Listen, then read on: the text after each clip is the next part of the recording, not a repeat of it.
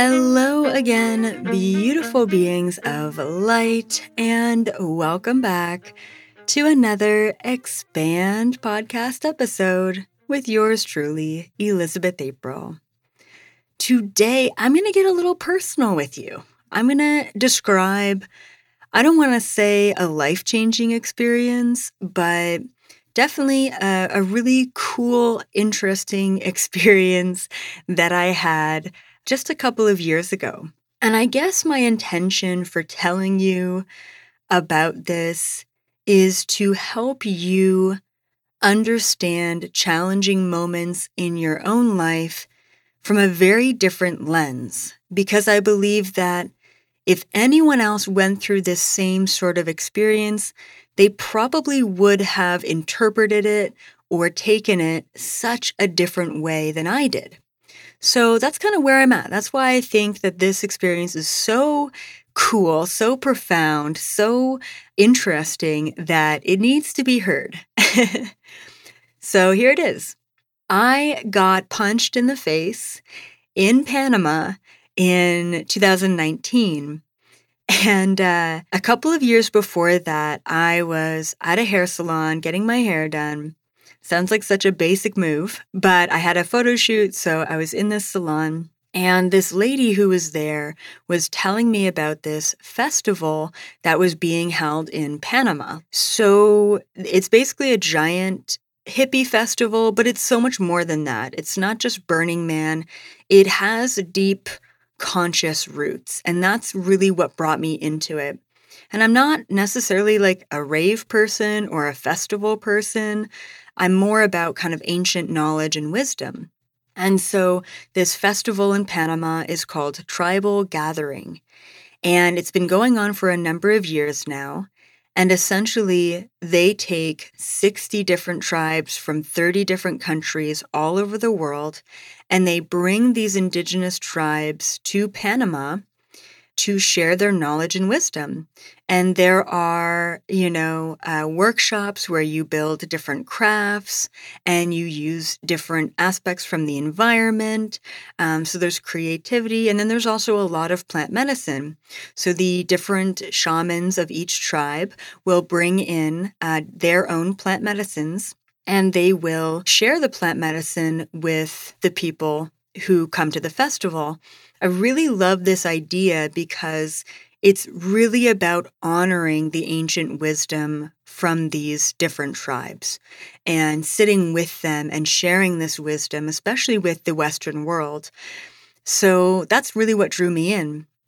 I'm pretty sure it went on for 3 weeks. And then if you wanted to stay a little bit beforehand and set things up and a little bit after and break things down, you could totally do that too.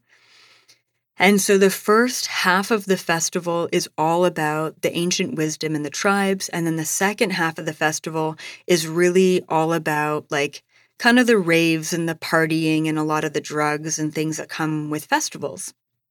So I really wanted to be there, obviously, for the first half. And so you can get either a half ticket, right, a half wristband, or a whole wristband. So what I ended up doing is I took a friend of mine who's indigenous, and she was kind of studying to be a shaman at the time. And I asked her if she wanted to come with me on this experience. And she agreed. She was really excited about that. And so we went to Panama first for the first week together. And then I had my wife, who was my girlfriend at the time, kind of a new girlfriend. And I said, hey, if you want to come for the second half, I think we only really had to share a tent for like one night all together, right? Because I had my friend staying and then Nat came in afterwards. And then my friend left and flew home and then Nat came in. So that was kind of the setup. Now, for me, because I'm not typically like a festival goer, I ended up getting like the luxury package, like, I don't know, premium package of this festival, which I think was around like $2,000 or $3,000. And the thing for me was like, they set up this really beautiful all white tent. You have electricity in the tent. You have like a fan in the tent because it's really freaking hot there. You have a bed that they put in the tent. And then you have access to your own water and your own bathrooms.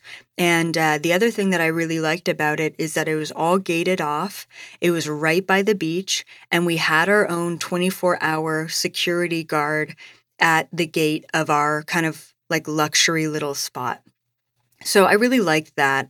And then pretty much everyone else at the festival were in their own tents, and they were all cramped together, and it just gave me a little bit of anxiety, to be honest. So that was the setup. I'm just setting the scene for you. And it was great. It was great. It was such a beautiful time. And, I got to just kind of be in the water by the ocean. And I had so many incredible experiences there and met so many beautiful people too. And so essentially what ended up happening when I was at the airport and I wanted to get to this festival, there was a shuttle bus that you could take. And the shuttle bus wasn't leaving from the airport for another 6 to 8 hours. And personally, I didn't want to wait. And for whatever reason, my friend ended up coming solo. I don't know why we didn't plan our tickets together. Anyway, so she flew in and I flew in at different times. And then obviously Nat flew in a week later. And so I end up, this is such an awful idea. I end up renting an Uber, right? You go on the Uber app and you get an Uber driver. And I typed in the address, Tribal Gathering, right? Had no idea that Tribal Gathering, the festival venue, was literally in the middle of the jungle, in the middle of nowhere, right? Anyway, so it said that it was going to take 4 hours to get there. And what I assumed about Ubers is that the Uber driver takes the offers, right? The drive offers, and they're fully aware of the trip. Of course, they're not. They had this poor Uber driver. He was a really awesome, grounded young guy, and he ended up taking the trip. And when I told him where we were going, he's like, "Oh my goodness! I'm a personal trainer, and I have a whole day of, personal training to do after this." And I said, "I'll pay you extra money if you take me there." And so, we had conversations here and there. And when we got to the point where we should have been at the location, it was nowhere to be found. We end up in this tiny little village where there's not a car in sight. They're all dirt roads. He's muddying up his car. The 4-hour trip actually took more like 6 hours.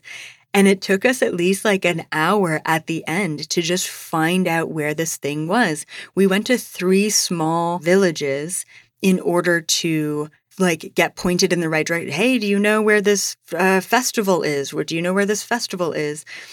And so finally we get pointed in this direction. He has to stop at this little bar beside the road and they're like, "Oh yeah, it's right there across the street." There are no signs. There's nothing. It's just an opening in the jungle. That's literally what it is. And so he drives. His car can barely make it on these freaking jungle dirt roads. I didn't know this, but typically the bus will stop right at the end. It won't even go into the jungle. You have to walk 2 or 3 kilometers in. Anyway, it was such a trip. And I swear, me and this Uber driver, we had a past life where we were trekking it through something because we completed that. And so I had some cash on me. And because there was 0 service by the end of that trip, and it was a $400, if you could imagine, Uber ride, right? And because there was no service, the Uber app just shut down and we didn't know if he got paid. So I gave him I think $200 or $300 American dollars that was in my wallet. I really didn't have much cash. That was all the cash I had. And so I gave that to him. I'm I'm so sorry. When I got back into Wi-Fi, which was a month later, I saw that the Uber trip went through. So this guy got $800, which was fine because he also had to make the 4 or 5 hour trek back to town and he missed out on his clients. So it was worth it. It was worth it. It was an equal exchange for sure. So anyway, so I finally get to this gathering. I get my wristband. I'm pretty impressed at their setup. They had like food stalls. They had fresh running water. I had a beautiful tent, and because I'm a bit of like a prepper and a backpacker, I had all the things. I had flashlights. I had just basically a backpack full of stuff, and I was pretty good to go. And so same thing. You get there, and there's zero connection. There's no Wi-Fi. There's not even cell service. And so I ended up meeting up with my friend. For whatever reason, that wasn't an issue. I found her right away. They had restaurants and bars like all set up. And of course, they had like, I think 4 or 5 different music stages, which were also really awesome, just really great EDM beats. And then mostly the first week was all about the shaman connection, right? Basically, my friend wanted to do a plant medicine ceremony, and I think she did Kambo, but I'm not sure. I didn't want to do any of that stuff. I'm like, I'm already at that place. I don't need any extra help. So anyway, so she ends up doing this plant medicine and having this crazy ego death. And she felt like halfway through the experience, she needed to like stand up and walk around. And so she's walking down this path in the jungle, and we were right off the beach too, which was so nice. So she was walking down this path in the jungle, and all of a sudden there are like 4 people all carrying a stretcher, like a kind of a man-made stretcher out of the jungle past her. And there's this man who's on the stretcher whose skin is blue, like it's blue, and he's dead. And he ended up dying of not Kambo, but one of the plant medicines that he took. And she had this experience. So not only is she going through her own ego death, but she's seeing this dead man being walked out of the jungle. And she said, I wasn't even worried or freaked out. She's like, I gave him love. I crossed him over to the other side. Like, it was really, gives me chills. It was really, really intense, if you could imagine. And they've never had a death there. Like, this is so rare that happened. When she came to me and she told me about the experience, and then the rumor was going around the event that this had happened, I did a little bit of work on him. I realized, what it was, what his contracts were, what happened. And apparently this man in particular, he was American, and he was really, I guess the word is like belligerent beforehand. Like, just that was his personality. And he was, I don't know, I think he was drinking a lot, and he was just very like kind of disrespecting the whole energy of it. And from what I learned, it was his time to go. It was his exit point. And, we made sure that we did the work on him, and we got messages from him and all of that. And then I was sitting around this campfire, and I was trying to like connect with people, but for whatever reason, I had a really, really hard time connecting with other people who were at this event. And so I was sitting around this fire, and there was a couple of people who kind of came up and sat around the fire with me. And this was during the day. And this one, very much so like a hippie chick, I was talking to her, and she's like, I'm so disappointed. Like, I paid this money to have this ego death during a Kambo ceremony, and I didn't have it. I didn't have this ego death, and that's what I wanted. That's what I paid for. She's like, last week I was in Belize, and I had this plant medicine ceremony with, I don't know, whatever the plant medicines were. And she's like, the week before I was in this country doing this. And it was like every week, every month, she was going on this plant medicine journey and just traveling around and doing that. And so I turned to her and I said, did you know that you don't have to do plant medicine in order to have an ego death? And she's like, no, that's not right. And I said, well, did you know that you don't need to have plant medicine in order to have a DMT soul connecting universal experience? And she's like, no, you don't know what you're talking about. Like, that's not right. And I said, I do know what I'm talking about. I teach this for a living. Plant medicine is only ever a stepping stone, but it's not the end destination.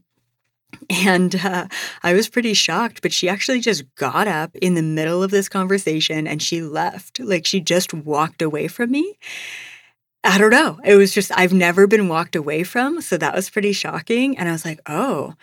And so I realized that there's this, like, even in that community, the spiritual, kind of hippie, dreadlock wearing, cool tattoos, sort of, barefoot type of individuals who are festival goers.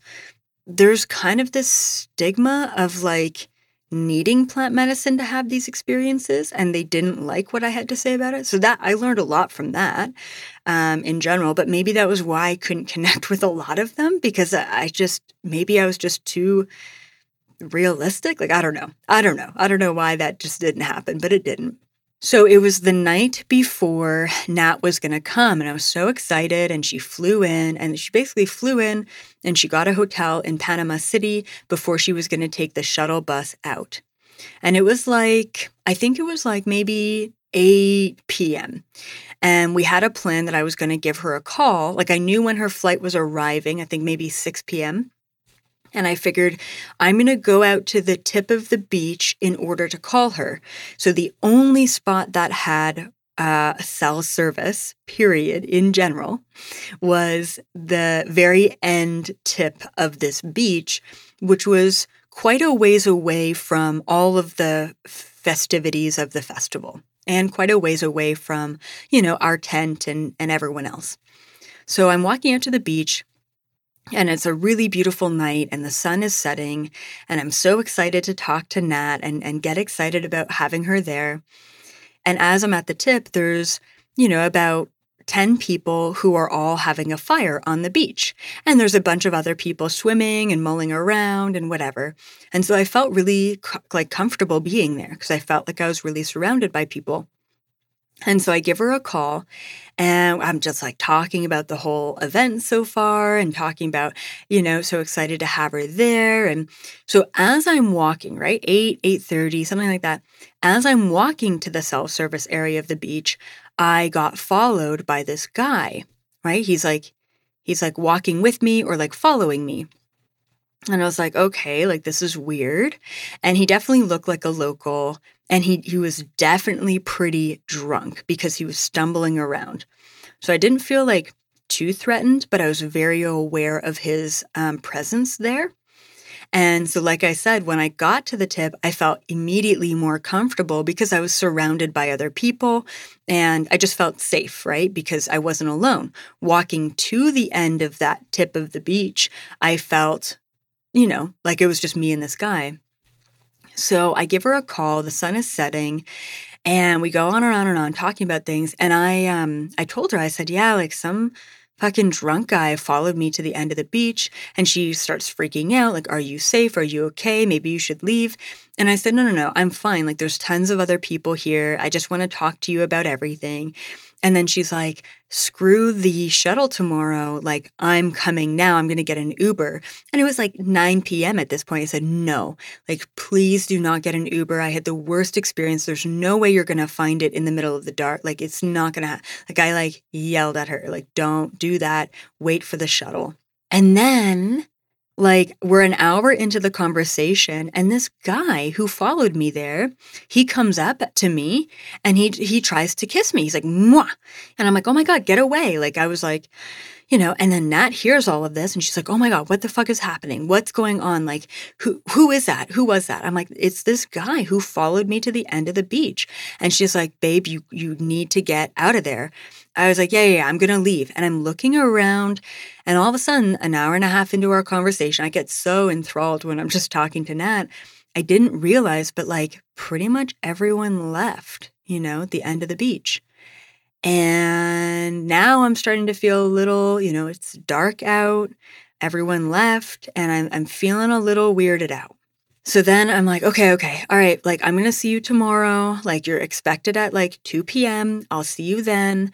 Have a good night, have a safe trip or whatever.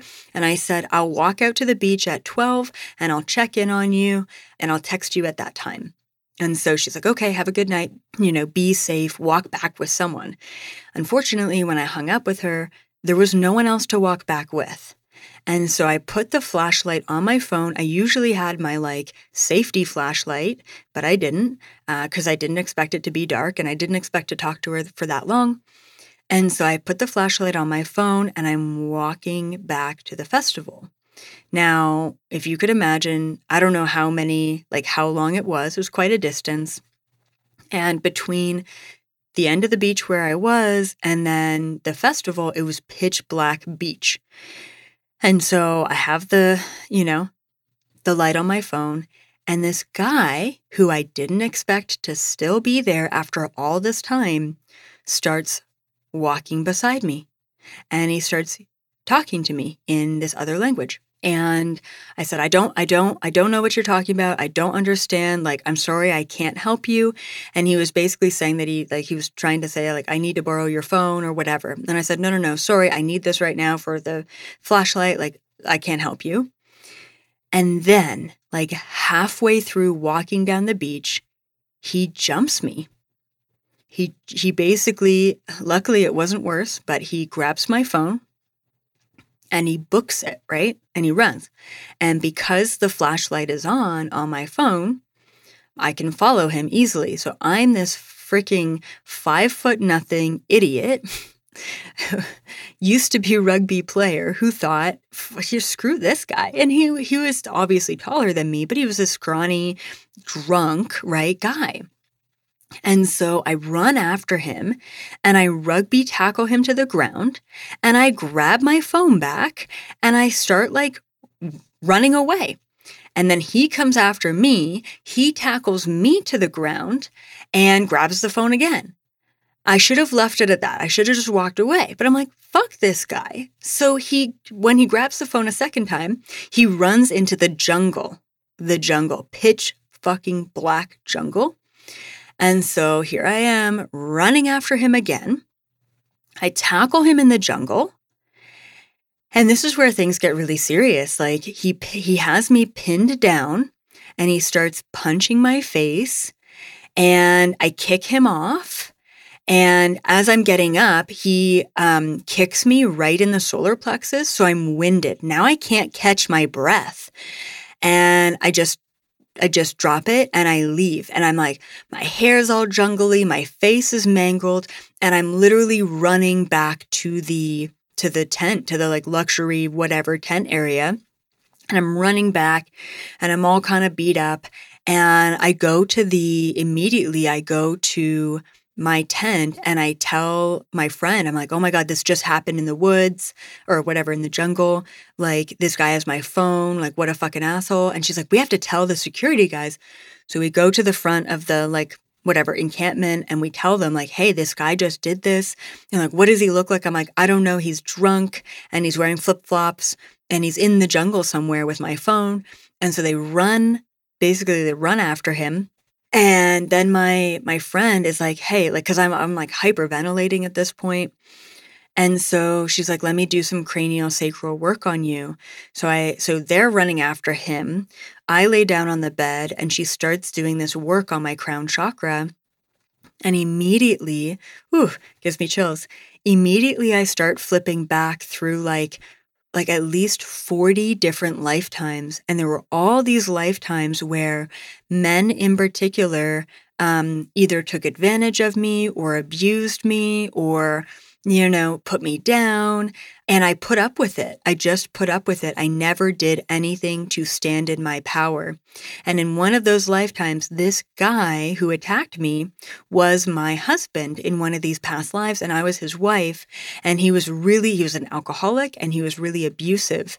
And he would always beat me up and I would just take it. I would never do anything about it. And so this lifetime, right? Because you have to think, out of all the people he could have stalked and stolen a phone and done all of that, it was me. There were so many other people there, but it was me. He like pinpointed me, chose me, and it was like this co-creative, collaborative moment between the two of us. And finally, for the first time in all of these lifetimes, I stood up for myself. I fought back, And so in about 10 minutes, flipping through all of these lifetimes, clearing them all by having this experience, I immediately felt better. The trauma was gone, the reaction was gone, and I felt aligned. And then right when we were kind of finishing up this work, the security guys came back and they said, we think we found him.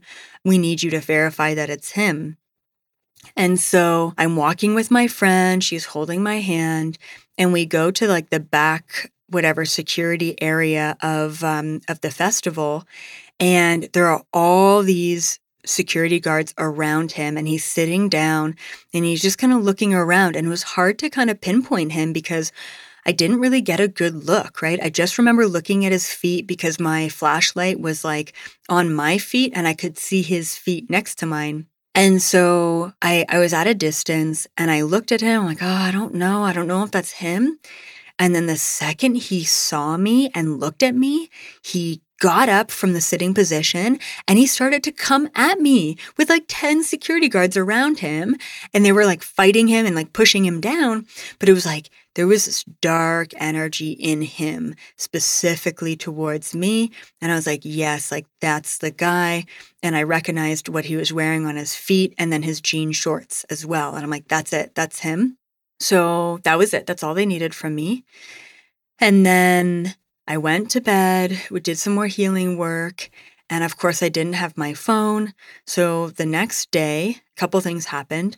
The next day, I went to the front and I'm waiting for Nat. I went to the front, I'm waiting for Nat. 2 o'clock rolls around, 3 o'clock, 4 o'clock, 5 o'clock. She's not there. Finally, like, what was it? It was late. It was like, like not 8:39 by the time she actually came in. And she ended up getting her, like, I saw her, we hugged. And even the lady at the front of the festival was like, wow, like, this woman really loves you because she's been waiting here all day for you and she's been really anxious. And when the second that Nat saw me, especially since I didn't text her, she knew something was wrong, right? And so she told me, she's like, what happened? What's wrong? What happened? Like, tell me. And I was so worried to tell her because she gets all protective, right? Of course. And so finally she got her wristband and she got, and we got settled into the tent. And I had my friend there and she was there. And so we all talked about it and I told her what happened the night before. And she's like, oh my God, I knew something bad happened to you. And then she told me about the whole debacle of like the being on the shuttle bus. Of course, a 4 or 5 hour trek turned into like a 9-10 hour trek on the shuttle bus. It was late. Then they ended up hitting a stray dog on the street. And then one of the front tires blew and they had to fix that. They got stopped by the Panama Army and the army was like, what is it? Like not blackmailing, but like asking for money in order to just cross through the street. And so Nat gave $100, right? $100 bill just to like get through. So it was like a whole adventure that she was on too.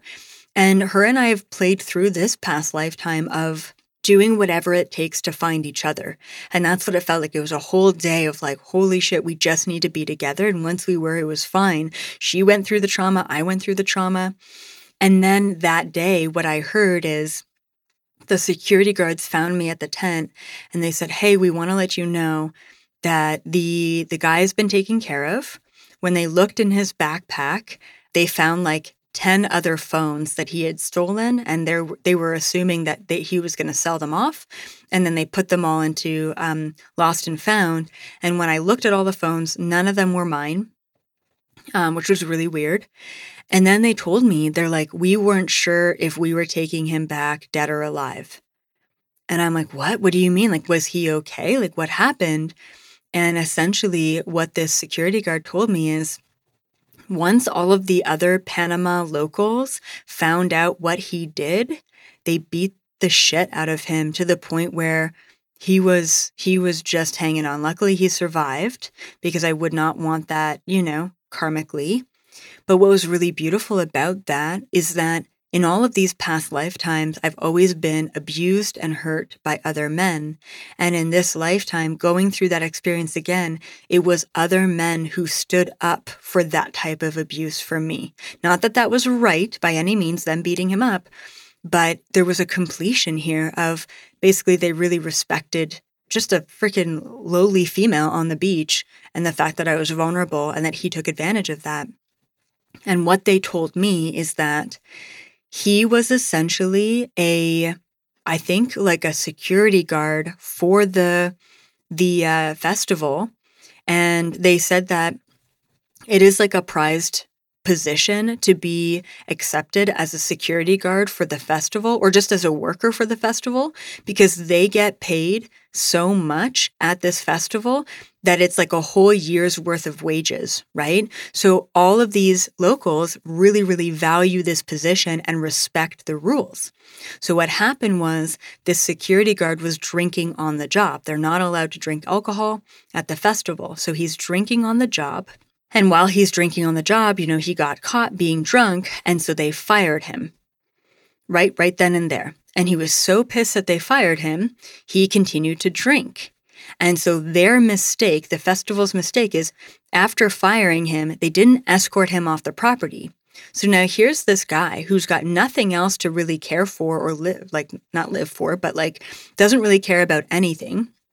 And so he continues to drink. He's now not on the job at all.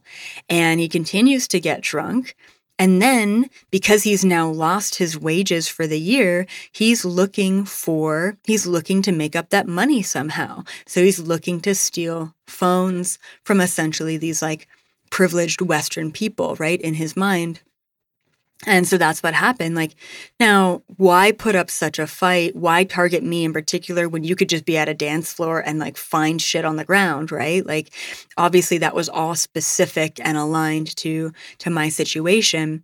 Now, the really interesting part is when I woke up the next day, I looked in the mirror and I was 100% expecting a crooked nose, black and blue eyes. I was really expecting to be really beat up and for it to look like that. And so when I wasn't, and I woke up and I asked my guides, I'm like, why is my face okay? This makes no sense. What they told me is that if I had a swollen black and blue face, that I would play the role of a victim. And if I did that, I would actually be creating more karma than what was necessary in that position. They said this experience needed to happen in order to clear the lifetimes. And if you perpetuated the experience as a victim, you wouldn't have actually cleared and you had the potential of creating more. And I'm like, oh my God, makes so much sense. And that was pretty much it. That's basically what happened. And then when my friend left the next day, and it was just Nat and I, we had a really beautiful connection experience. We had a really beautiful time. But all of the tribes and the indigenous energy left, and all of the festival goers who just wanted to take a bunch of drugs and dance all night long came in. And the whole energy of the place really changed. So we were there, not to mention the sanitation of the food was not great. So we were kind of on the toilet for quite some time. And so about 2 or 3 days after everything, we're like, hey, you know what? We can't eat anything here. The energy is getting a little weird. And it's probably a good time to head out. So we ended up leaving early. And I think at this point, there were shuttles leaving, every day or whatever. We ended up giving our tent away to someone who really needed it. And that was it. And we actually spent such a beautiful time in a hotel room. Oh, and one last thing. So oddly enough, we go to this Panama hotel room because our flight is in another 3 days. So and Panama's so cheap. So we're in this luxury hotel room and it was so beautiful and so cheap. And we learned all about Panama City and how fake it is. And it's just a bunch of drug money and people don't really even live in the buildings. It's so weird. So the whole thing, I'm not even going to get into it. It's a whole other conspiracy. But essentially, I hop onto my laptop and I'm looking to shut down my phone, remotely, because I wasn't able to find it. So I was looking to shut down my phone remotely. And all of a sudden, all of these, so the person who got my phone, I don't know how I still don't know how it got out of the complex, right? Because at that point, it was in someone else's hand. And they had this huge Panama yearly festival that was happening in Panama City. I don't know what kind of festival it was, but pretty big festival. And so so they shut down my ability to lock the phone, right? Lock the phone. So here I am changing all my passwords for everything, locking stuff down. And all of these photos start popping up of these Panama locals, twerking videos on my phone at this festival that are popping up on my iCloud freaking photo account. I'm like, what the hell? The name is now changed. My Spotify playlist is all of this like Spanish music. I look up the location of where the phone is, and I find out that it's 1 block from the hotel. And I told Nat, I said, let's go there. We know what these people look like, right? I don't know if the phone got sold or like what happened, but like, let's go. Like, let's go freaking find the phone. And Nat's like, no, babe. It's too much drama. Don't even worry about it. Just relax. And we did. We just relaxed. But I can't believe the phone was like a block away and they're freaking doing twerking videos on my phone. Like, God damn it, right? And to this day, when I airdrop stuff to myself, the name is still Eleni Valencia. Whoever got the phone. And I don't know, I'm always freaking reminded. And I actually ended up changing the name just the other week. And it's changed on my iMac, but it's not changed on my freaking laptop still. It's just a reminder. But what a beautiful lesson, that was, and what a beautiful experience I had. And I'm so grateful that I was able to clear that amount of karma in that experience. And when we're able to step away from trauma, even in the moment, there is so much to learn from it. So I wanted to share that with all of you and let you know that everything happens for a reason, and we need to start looking at the traumas in our life as experiences of lessons and clearing and how we can truly move on from them. I hope this gave you a little bit of perspective today and maybe a little bit of entertainment as well. And so grateful for all of it. And I'm even grateful for the fact that I was able to recognize and switch that around so that I could sit in the energy of gratitude rather than victim or trauma. As always, please leave a 5-star review if you enjoy this podcast. Share this with other people who may need to hear this story or just other episodes and experiences. Keep up the good work, Starseeds. I am sending you so much love. And as always, I will see you in the 5th dimension frequency.